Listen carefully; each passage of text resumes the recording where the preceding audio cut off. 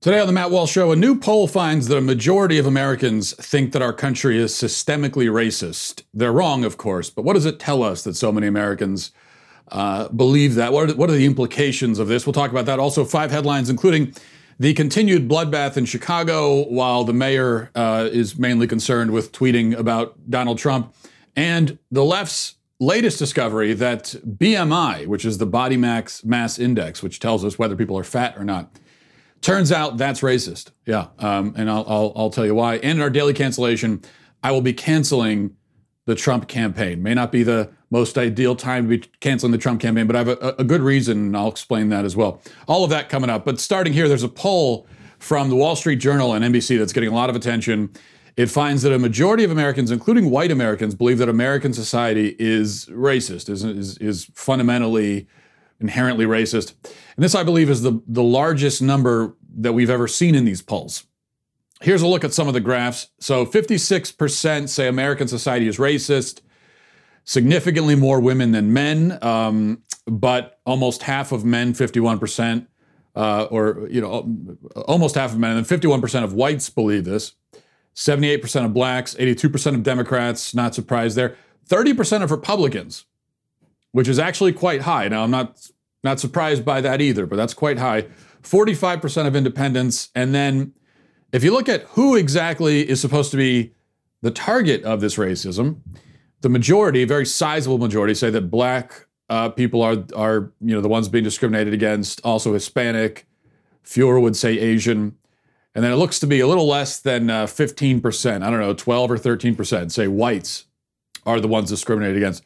Now, I want to talk about this and talk about what it means. But let me read a little bit from the NBC report on this, because it has more information. And I mean, it goes without saying, of course, that the reporting here is wildly biased. But here's what it says. Amid a moment of national reckoning on racial issues and the mourning of one of country's most revered civil rights leaders, new members from the NBC News / Wall Street Journal poll numbers show that American voters have become significantly more aware of racial discrimination and more sympathetic to those protesting to end it, even as the country remains deeply divided over the prevalence of bigotry and its root causes. Okay, notice the bias being worn right on the sleeve here, which is where I prefer for the bias to be worn. I think it's less dangerous when you're just upfront and obvious with it. This is the organization that conducted the poll, but they don't say Americans think our country is racist. Americans believe our country is racist. No, they say Americans are becoming aware that our country is racist. In other words, America is definitely racist, says NBC, but now those dumb Americans are finally catching on. That's the way they're framing this. The poll finds that voters in America are now more likely to say that people of color experience discrimination, to describe athletes kneeling in protest of racial inequality as appropriate, to view the Black Lives Matter movement as a positive force, and to support the removal of Confederate monuments in public spaces. The poll found that a majority of Americans, 56%, say American society is racist. We already went over that. That share is almost unchanged since the Associated Press found 55% of voters saying American society is racist in a July 1988 survey. So we're supposed to believe over 30 years, there's been no progress. Not only is America still racist, but there's been no progress in terms of defeating racism. Even after having a black president for 8 years, no progress. We're still exactly where we were before. 2008, just 28% of voters said the black Americans are discriminated against, while 51% said they are treated fairly. But in this latest poll, the share who believe black Americans experience discrimination has jumped to 59%. And then for the first time, the poll also asked the same battery of questions about the treatment of white Americans. About 3 in 10 voters overall say that white people receive too many special privileges, while 53% say white Americans are treated fairly, and 15% say those being white people, experience discrimination. Now, you notice, another thing to notice, how confused the poll respondents are. Nobody has any idea what they're talking about here, or what they think. It's not just they don't have any idea what they're talking about, they don't even know what they think. Because what we take from this is that a large number of people apparently who think that American society is racist in favor of white people also don't think that white people receive any special privileges. The number of people who think that white people receive special privileges is only 30%. Only 30% say whites are specially privileged, while over 50%, 56% was it, say America is racist. You see the disconnect here. There's 26% missing. If America is racist against black people, then we should see that white people receive benefits that black people don't. That would seem to be a necessary aspect of systemic racism. That, in fact, would be, it should be one of the ways that you know systemic racism exists. That should be one of the symptoms, one of the indicators. Yet some of the people, it seems like a large number of people who think that America is racist against blacks don't think that this benefits whites in any way. So it's totally confused. All you have to do is reframe the racism question slightly, and you get a radically different answer. And what that shows you is people, again, it's not just that they don't know what they're talking about, although they don't even know what they really think about these issues. We also know that from what it said before. You look at that ridiculous jump from 2008, 28% of voters said that black Americans are discriminated against in 2008. 12 years later, 59%. Okay? The number has doubled in 12 years. What happened in the last 12 years? I mean, if you didn't think that black Americans were discriminated against on a systemic level in 2008, why would you think it now? What evidence can you marshal? I mean, another way of putting it, what actual evidence, if you are in that number, the 30% of people or so who did think that we were systemically racist in 2008, but now you think we are, what evidence did you stumble upon in the last 12 years that changed your mind? Well, I already know the answer to that question. I'll tell you what the evidence is. A small smattering of high-profile cases of black people being killed by the cops. That's it. I mean, that's your evidence. And also, just the chaos in the streets, and it's the other. I think maybe even more than that.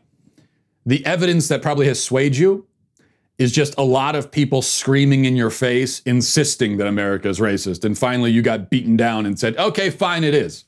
And that was enough for you. If I'm wrong, and if there's some other evidence that you came across, some real evidence of systemic racism that changed your mind, then tell me what it is. I don't think you can present it, because I don't think it exists. Let's see. Back to the article. It says, despite the increased recognition of discrimination faced by racial minorities, there it is again, increased recognition of discrimination.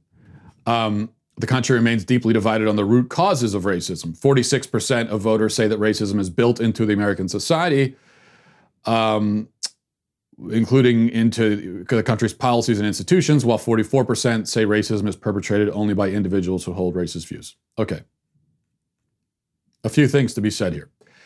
Before I say those, though, I want to take a step aside for a minute to tell you about our sponsors at Bambee.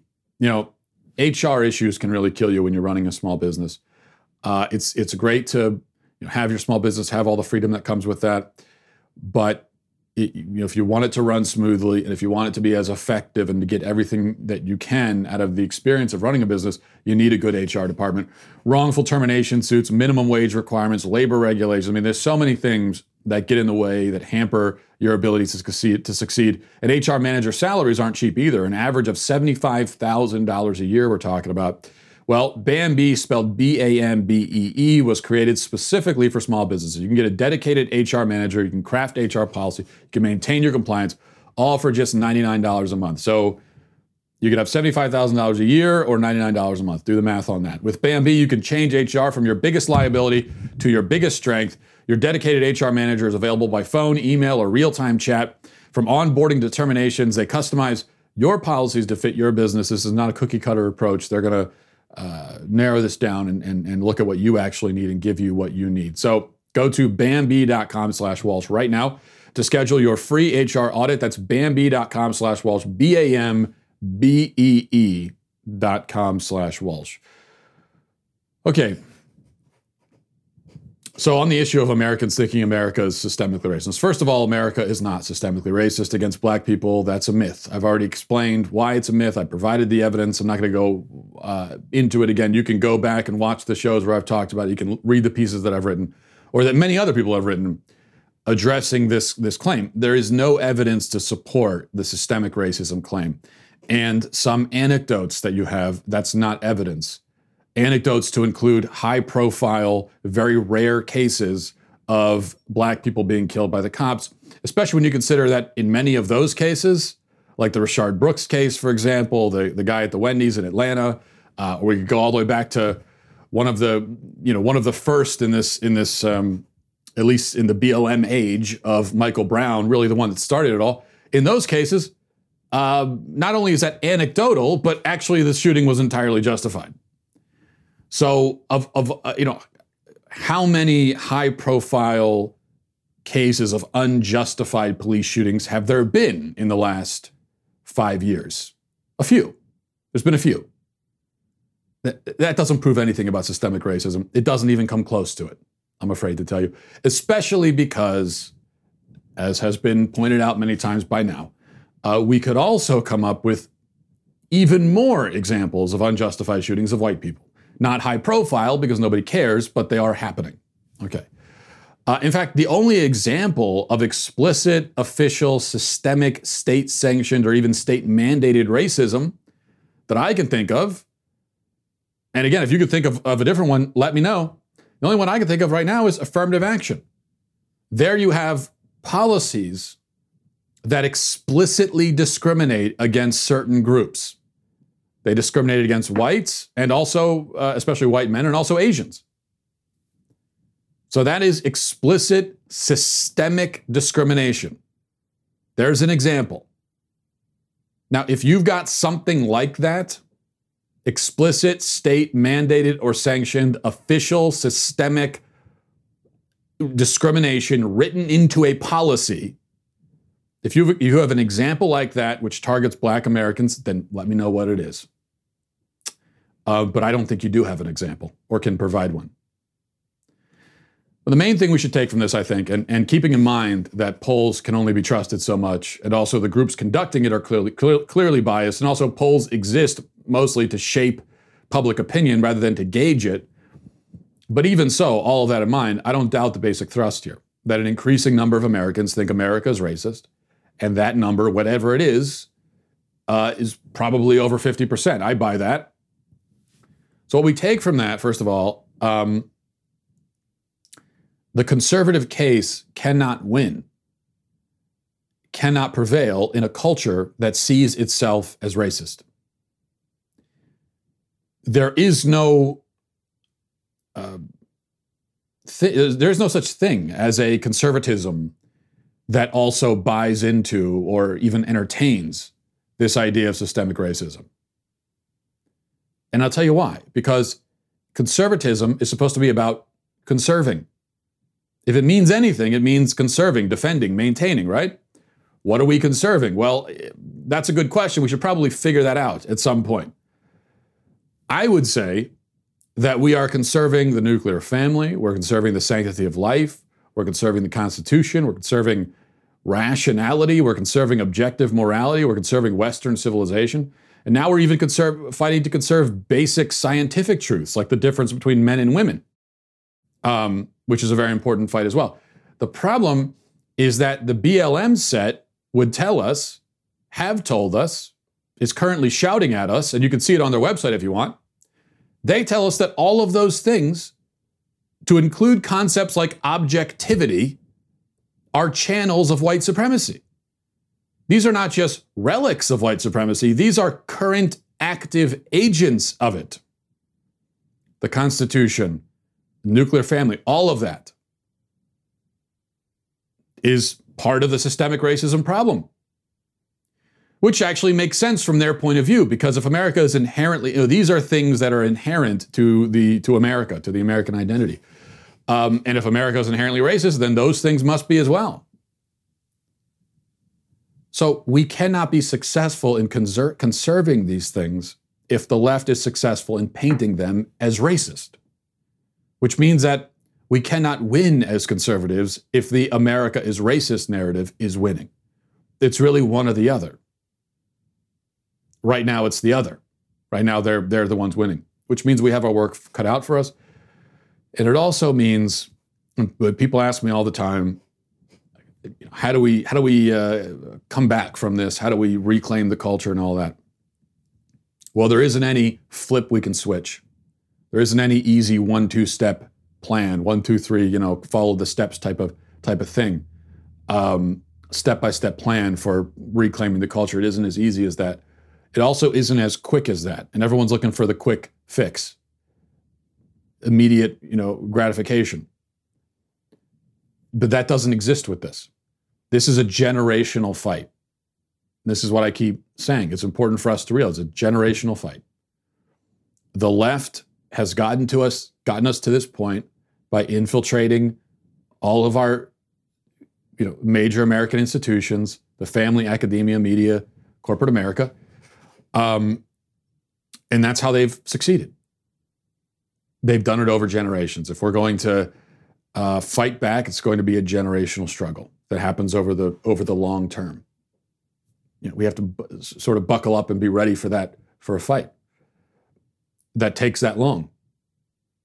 And, we have to be willing to fight for our kids and our grandkids. And our great-grandkids, for people in our families that we'll never meet. We have to be willing to look at it that way. Because if you think you're fighting, if you're an adult in America today and you're fighting for your own sake, because you don't want to live in a country like this, and you want to make it better for you, well, that's understandable. I get that. But it's probably not going to get much better under your watch. This is going to take longer than that to fix. All right, let's go to 5 headlines.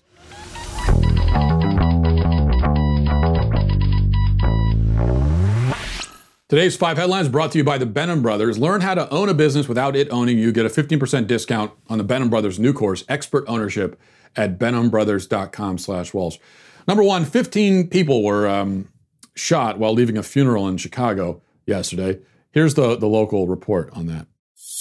Chicago police telling us that there were 14 gunshot victims in this one incident that happened near 79th and Carpenter here in the Auburn Gresham neighborhood tonight. The shooting actually happened outside of a funeral home. As a group was exiting that funeral home, a car drove by and started firing at that group. We are learning more about the person being remembered. It was a service for Donnie Weathersby. He was 31 years old. He was shot in the head a week ago in Inglewood. Again, this happened around 6:30 tonight. Chicago police telling us it was that black car that drove by the funeral home on 79th and passed by that funeral home firing shots into a crowd. Again, 14 people were shot. But Chicago police say they found 60 shell casings on scene, and that was because the crowd actually started firing back at the occupants in that car. Chicago police believe there may have been 4 occupants in that car. They say that they do believe that they have one person of interest in custody. So just another day in Chicago, really, I guess. That's what it's like in the city, in many cities, Chicago especially. But Chicago's mayor, Lori Lightfoot, she says that the citizens of her city, they're not really worried about this, about armed men gunning them down in mass while they're walking down the street. They're not worried about that. What they're worried about are the federal law enforcement officers that Trump has sent into Portland to take control, and really specifically to defend the federal building there that the angry mob has repeatedly tried to burn down. We're told somehow this is a very unreasonable step by the president to try to prevent the mob from burning down a federal building. How dare you, you tyrant. Here's the tweet that Lori Lightfoot sent out on the same night that over a dozen people were sprayed with bullets in her city. She says, "Under no circumstances will I allow Donald Trump's troops to come to Chicago and terrorize our residents." Yes, terrorize our residents. You really think, Lightfoot, you incompetent, ridiculous hack, you think that's what your residents are terrified by when they're walking down the street? You think they're worried about a federal agent coming and shooting them? No, they're worried about what happened to those people leaving the funeral. just got randomly shot. This is happening every day in your godforsaken hellhole of a city. That's what they're terrified of and terrorized by. Number 2, Ringo checking in. Ayanna Pressley sent out this tweet, says, cancel rent, cancel mortgage, cancel student debt. 86,000 likes on that. Doesn't take a lot of effort for the left, for leftist politicians. And yeah, I like it too. I'm going to add it. We'll make it 86,001 likes because I like it. Only I'd prefer to add to it, let's cancel all those. Let's also cancel, while we're at it, sadness, loneliness, tummy aches, diabetes, death. That's a big one. Asteroids, the law of cause and effect, is to me really harsh as my buzz. I don't know about you. Gravity, canceled so we can fly, obviously. And why not cancel war and hunger while we're at it? We might as well. I can't believe no one's thought of that by now. Like that's quite an oversight. So cancel all the bad things. Here's the point. And this is what Ayanna Pressley is trying to say. And it's really quite brilliant. What she's saying is cancel the bad things, right? Now listen to this. Listen to the next part though, okay? Cancel the bad things. All right, step 1. Step 2, have only good things. You see that? Really, just incredible insight, brilliant strategy. And this is why we need people like Ayanna Pressley in Congress with those kinds of ideas. Number 3, Twitter's cracking down on accounts and groups that are dangerous, which is good because, I can think of some dangerous groups that are right now in the process of ripping American cities to shreds. That would be maybe a group you want to keep an eye on if you're Twitter or any other social media. I mean, they do use these social media platforms to organize and plan their felonious activities. So I could understand Twitter cracking down on them. But only, of course, Twitter is not worried about those groups. Instead, they're targeting the QAnon people. Here's the announcement from Twitter. In a long thread, they said, we've been clear that we will take strong enforcement action on behavior that has the potential to lead to offline harm. In line with this approach, this week we are taking further action on so-called QAnon activity across the service. We will permanently suspend accounts tweeting about these topics that we know are engaged in violations of our multi-account policy, coordinating abuse around individual victims, or are attempting to evade previous suspensions, something we've seen more of in recent weeks. And then it goes on from there. Let me just say, aside from the obvious absurdity of going after QAnon when you've got Antifa using your platform to plan violent activity, aside from that, if you're trying to tamp down a conspiracy theory, especially a conspiracy theory like QAnon, this is not the way to do it. This is actually the opposite of how you do it. I could think of no better way of in the minds of QAnon people confirming everything they think than by banning them en masse. But first of all, acknowledging them by name.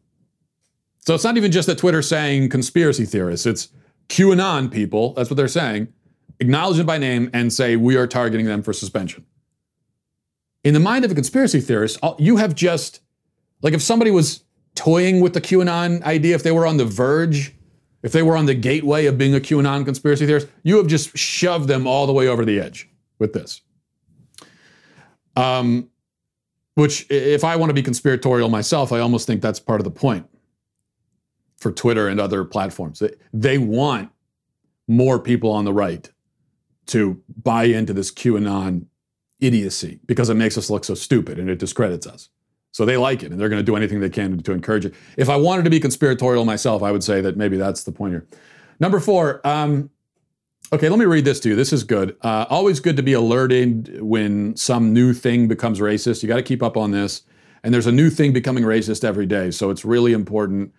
What I actually do is I have an alert on my phone, and I have it say there's an app you can get. And anytime a new thing becomes racist, it'll send you an alert. And I can just check, oh, this is racist now. And I can just, I'll pick up my phone. Even a couple mornings ago, I picked up my phone, alert. It says pancakes are racist. And I thought, okay, good, because I was going to have pancakes for breakfast. They're racist now. I'll go with waffles. All right, so this is the latest thing. Actually, that app doesn't exist, but someone needs to make that app. I throw that idea out there. Actually, I don't throw it out. I retract it because I might want to do that myself. Don't do it. You can't legally. I've just copyrighted it. All right, this is how it works. Let's go to okay. Where was this? Which ridiculous publication? Huffington Post. All right. It says, if a research group today conducted a study on a single gender or ethnic group, critics would be quick to point out that its findings couldn't reasonably be applied to anyone outside of that group or gender. It seems like basic logic, right? Unfortunately, such is the case with the body mass index, a weight to height ratio used by healthcare providers, insurance companies, and the scientific community.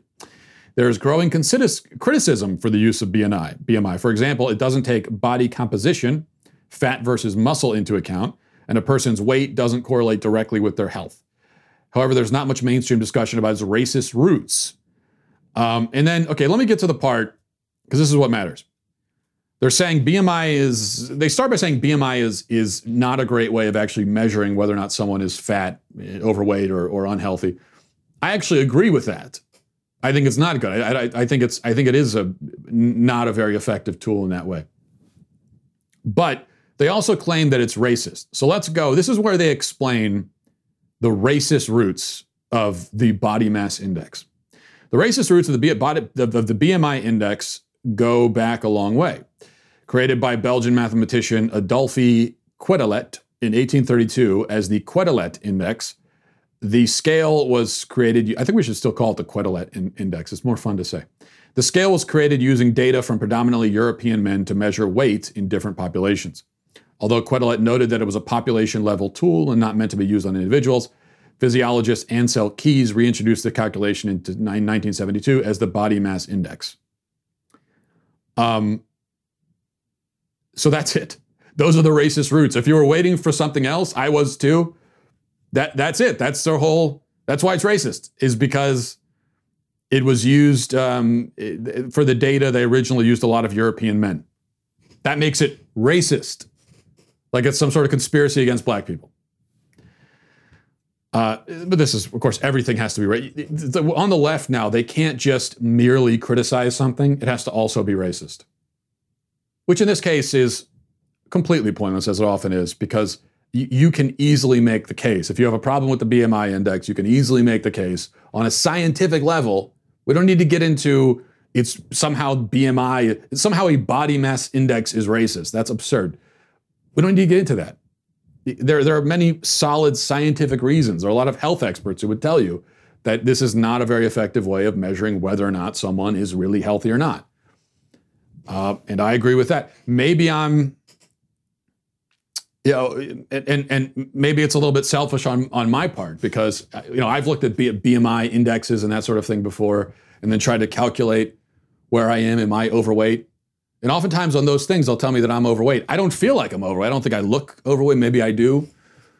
It's possible, but I don't think that I am. So maybe there's a little bit of, maybe it's a little bit self-serving on my part, but I don't think it always takes into account everything that needs to be taken into account.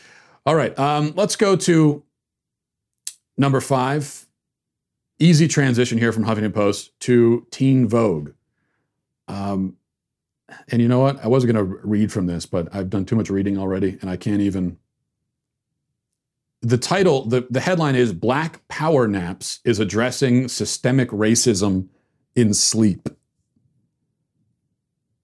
I can't even stomach. I'm sorry. I was going to read some of this. I'm sure it's pretty funny. What they're claiming is that, well, it's just right there. There's systemic racism in sleep now. Sleep itself is systemically racist. And they actually call for, the writer of this article, Brittany McNamara, at some point, let me see if I can at least find this part. At some point, she talks about sleep reparations that are needed. We need to have, on top of regular reparations, money. There also need to be sleep reparations. I'm not sure exactly how that will work. I kind of feel like, if you're a black person, you want to take a nap, go take a nap. I don't think you need specific reparations here. Just like anybody else, if you want to take a nap, you could probably carve out some time in the day to do it. Not much of a napper myself, but Anyway, all right. I'm not even gonna. Sorry, I can't do it. You can go to Teen Vogue yourself and read that article if you want to. Let's go to our daily cancellation. But before we do, there's so much going on in the world right now, and it's hard to keep track of everything that's happening, and especially to get the news without the leftist spin.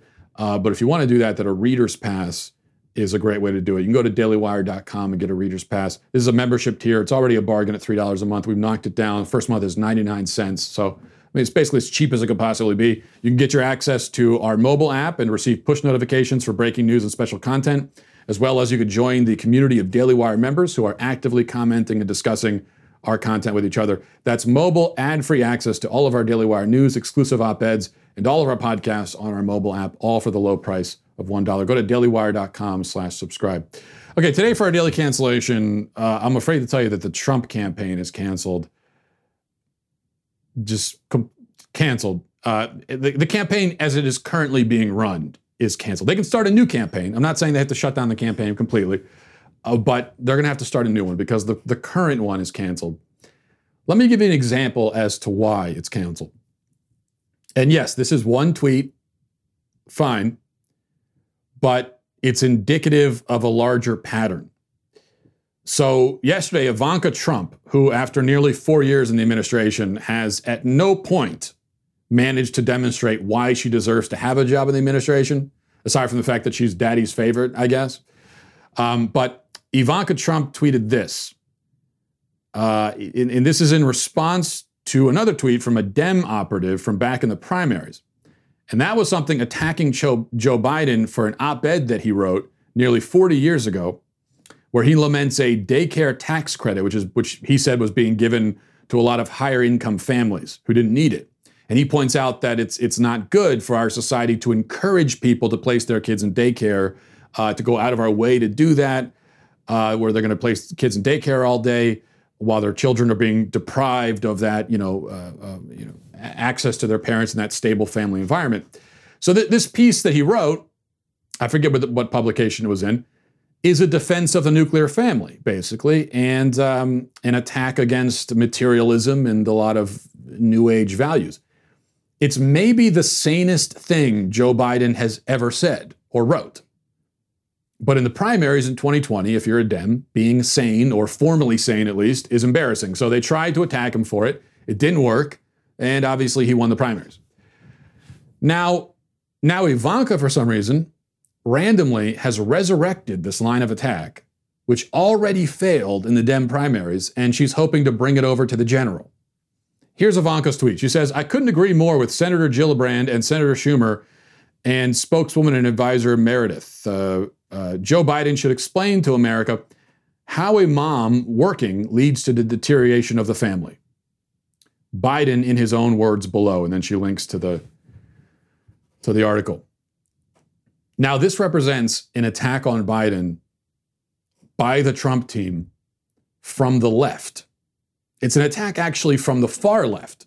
They're attacking him for once defending the nuclear family and pointing out that it's not a positive thing for society to shift so completely to a scenario where almost every kid in America is in someone else's care during the day rather than they're in the care of their mother.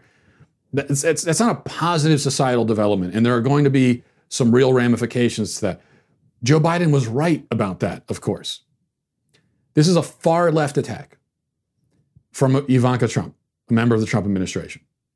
And I know you might say, well, yes, but for leftist voters, this could be effective. And so that's why she's bringing it up. No, it wasn't even effective in the Democrat primary. If an attack from the left didn't work in the Democrat primary, it's not going to work in the general. Why would it all of a sudden work now when it didn't work before? Listen, far leftists and regular leftists, if they exist anymore, and moderate leftists, anyone who's even slightly leftist, none of them are voting for Trump, I hate to tell you. They hate his guts. They want him gone. They want him in jail. They hate him. They have never hated anyone as much as they hate this man. I'm sure you've noticed that by now. you aren't, you're not winning them if you're Trump. That's not going to happen. Attacking Biden from the left to appeal to them is a fool's errand.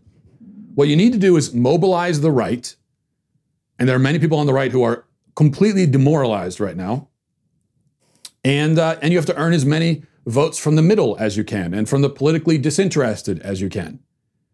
And to everybody in those groups, again, the only groups you can possibly hope to win, this op-ed from Biden is perfectly reasonable and correct. And any attack from the left against him will not work with the groups that you need to win and the only groups you can win. So I said this is indicative of something. That is the Trump's team's utter failure to come up with a coherent and consistent anti-Biden message. They have no idea how to label this guy. The messaging is all over the place. It's schizophrenic. One minute he's Sleepy Joe. The next minute he's a radical leftist agent of social destruction. The next he's actually not leftist enough. See, this doesn't work. This isn't how you do it. This is terrible branding. It's impotent. It's incompetent. I'm just some idiot with a podcast, and I know this. Trump is supposed to be some sort of branding genius. The people around him should be professionals at the top of the game. I mean, they've gotten to the highest level. How could they fail this utterly with one of the most basic jobs in running a campaign? And that is the job of defining your opposition. This is supposed to be the thing that Trump is best at. Now, let me tell you, Sleepy Joe is lame. That's not taking. It's not working. Nobody cares. It's not resonating. I know if you're on the right, you might like it. You might say, no, Sleepy Joe is great. Okay, fine, but it doesn't matter if you like it. Forget Sleepy Joe, okay? Nobody is going to be swayed on election day by the thought of Joe Biden being sleepy. I just don't think that's not the kind of thing that mobilizes people, that excites real passion. I got to vote for Trump because the other guy is sleepy. No. Now, crooked Hillary. I got to vote for Trump because the other candidate is crooked, is corrupt, is a criminal. Yes, okay, that works. That will drive people to the polls. No one's showing up to the polls and it's a pollster asks them, why are you voting the way that you are? Well, I'm just worried about how sleepy Joe Biden is. I just don't want a sleepy guy in there. In fact, if anything, the idea of having a sleepy few years after the unrelenting chaos and madness we're currently experiencing seems kind of viscerally appealing. I think a lot of people will hear that and say, that sounds great. You kidding me? I wouldn't mind having a little bit of sleepiness right now. A similar problem with the attacks related to Biden's son, Hunter. The Hunter Biden stuff is red meat for conservatives on social media, but nobody else cares. And in general, trying to take down a politician by attacking his family rarely, if ever, works. I can't even think of an example when it ever has worked. Some of the anti-Bill stuff against Hillary was effective, but in the end, she lost because she's Hillary. She lost on her own accord, and she was very, very easy to brand. Like I said, Trump didn't have to do very much. Everybody already thought of Hillary as corrupt, and that was the message about her. It was an effective message. It was consistent. It was easy. It worked. Fine. The other problem with the Hunter Biden stuff is that it gives Biden a platform to talk about his family. And actually, in talking about his family, that's when he's the most compelling and relatable and heartfelt. Those are actually great moments for him when he starts talking about his family. There was that one moment on the campaign when he was, I think it was a pastor, got up at a town hall and asked him about, overcoming loss, and he started talking about his family. This was a real, authentic, heartfelt, actually powerful moment. And I'm saying that, okay, as one of the most cynical bastards and one of the most anti-Democrat bastards you'll ever meet. Even I'm saying that seemed like an authentic and powerful moment. It's just to open the door for that when you're the opposition is politically suicidal. What else? Trying to make Biden into a far leftist. That's no good either. It's not convincing. Nobody believes it. Nobody sees Biden that way or will see him that way. It just doesn't work. He's too much of a known entity at this point. He's been in politics for 700 years. Everybody sees him as a moderate. And I don't think he really is a moderate, at least not anymore, but that doesn't matter. What matters is how he's seen. and whether you as the opponent can plausibly make people see him another way. Trying to make people see Biden as a far-left Marxist probably isn't plausible at this point, especially when the Trump team has attacked Biden from the left repeatedly and is still doing it. So what's left? The other option, obviously, is to define Biden as a senile old man, which he is, who will be used by the far left. He might not be himself, but he'll be used by the far left to enact their agenda, which he will be. So this has the advantage of being a branding option and a line of attack that's true, that's real. But it's also a little bit tricky to pull off, and it's risky. It's probably the best tact. It's the reality, but it requires some wit and some prudence to pull off successfully. And wit and prudence aren't exactly the hallmarks of the Trump campaign, I'm afraid to say. An example of the pitfalls here, okay? The senile stuff. Remember that old people vote. They vote more than any other demo. You can't win without the old people. There's a reason why we still have the Social Security system intact the way it is, even though it's a total disaster. It's not going to be around for my generation. Everybody knows it. It's bankrupting the country. It's still around because you couldn't possibly, as a candidate, actually propose getting rid of it. The old people won't vote for you, and you're finished. So they're going to get what they want. If you come off like you're attacking the elderly, or you're suggesting that older folks are incompetent, or that they have no business leading and should just go sit in their rocking chairs until death.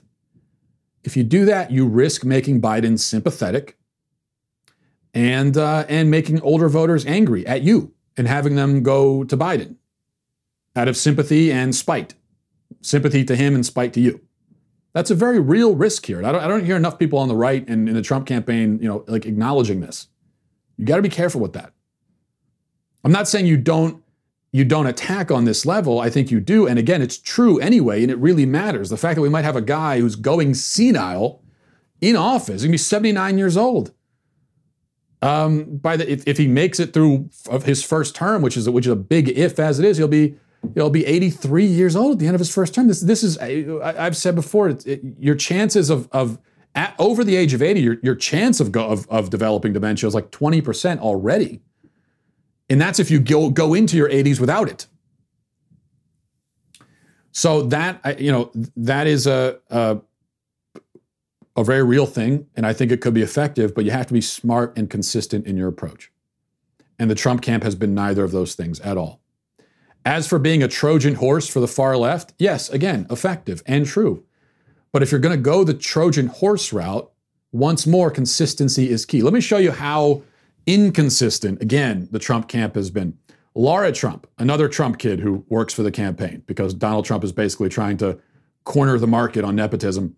Laura Trump was interviewed by Breitbart yesterday, and let me just read one thing. She's talking about, what is on a Breitbart podcast, and she was talking about their Sirius XM radio show. She was talking about the need to, what I'm saying right now, we got to, the Trump campaign has to define Biden. This is what you have to do on a campaign. And here's what she says. Defining our opponent and talking about who Joe Biden is includes talking about his cozy past with communist China, talking about the fact that he supported the Clinton crime bill, which disproportionately incarcerated young black men in this country. Now, here's the problem. This article begins by saying that Laura Trump was saying we have to define former Vice President Joe Biden as in league with the far left socialist Marxist Democrats. Okay, so she wants to define him as in league with the far left, but also define him as someone who supported a crime bill that was too harsh and that was even racist. You see the problem here? She's trying to paint him as far left, but then also tries to make him a racist who locks up black men and is too harsh on crime. No, you choose a lane. You can't do both. You can't straddle both lanes here. Moderate Americans and right-leaning Americans aren't going to be mad at Joe for supporting a crime bill. That's the last thing they're going to be mad about right now. If you're trying to beat him by painting him as in league with the far left, then do that. But don't throw in little asides undermining your own damned point. You idiots. And no, this is not a kind of thing where you just throw it again. You might as well just say everything and people, it's like a grab bag of attacks, and whatever people like, they can grab out and whatever attack resonates with an individual, they can just go with that. It doesn't work that way. That's not how branding works. I mean, look at products that are, commercials for products. No competent marketing department tries to sell a product by giving you 50 different things that you could think about this product, some of them contradictory, and then saying, whatever works for you, just think of the product that way. No, you give like one thing. Here's your message about this product. Buy it. Well, with Joe Biden, if you're Donald Trump, it's anti-marketing. It's here's the message about this product. Don't buy it. So that's why the Trump campaign is canceled until they figure out how to actually, campaign. And I'm also canceling all of the sycophants and yes men, including just random people on social media who are going to, just will not tell Trump he's wrong about anything and will just cheer as the campaign goes over a cliff. I'm canceling you guys too. And all right, we'll leave it there on that note. Very positive note to end on. Thanks for watching, everybody. Thanks for listening. Godspeed. If you enjoyed this episode, don't forget to subscribe. And if you want to help spread the word, please give us a 5-star review. Tell your friends to subscribe as well. We're available on Apple Podcasts, Spotify, wherever you listen to podcasts, we're there. Also, be sure to check out the other Daily Wire podcasts, including The Ben Shapiro Show, Michael Knowles Show, and The Andrew Klavan Show. Thanks for listening. The Matt Walsh Show is produced by Sean Hampton, executive producer Jeremy Boring. Our supervising producers are Mathis Glover and Robert Sterling. Our technical producer is Austin Stevens, edited by Danny D'Amico, and our audio is mixed by Robin Fenderson. The Matt Walsh Show is a Daily Wire production, copyright Daily Wire 2020. If you prefer facts over feelings, aren't offended by the brutal truth, and you can still laugh at the insanity filling our national news cycle, well, tune in to The Ben Shapiro Show. We'll get a whole lot of that and much more. See you there.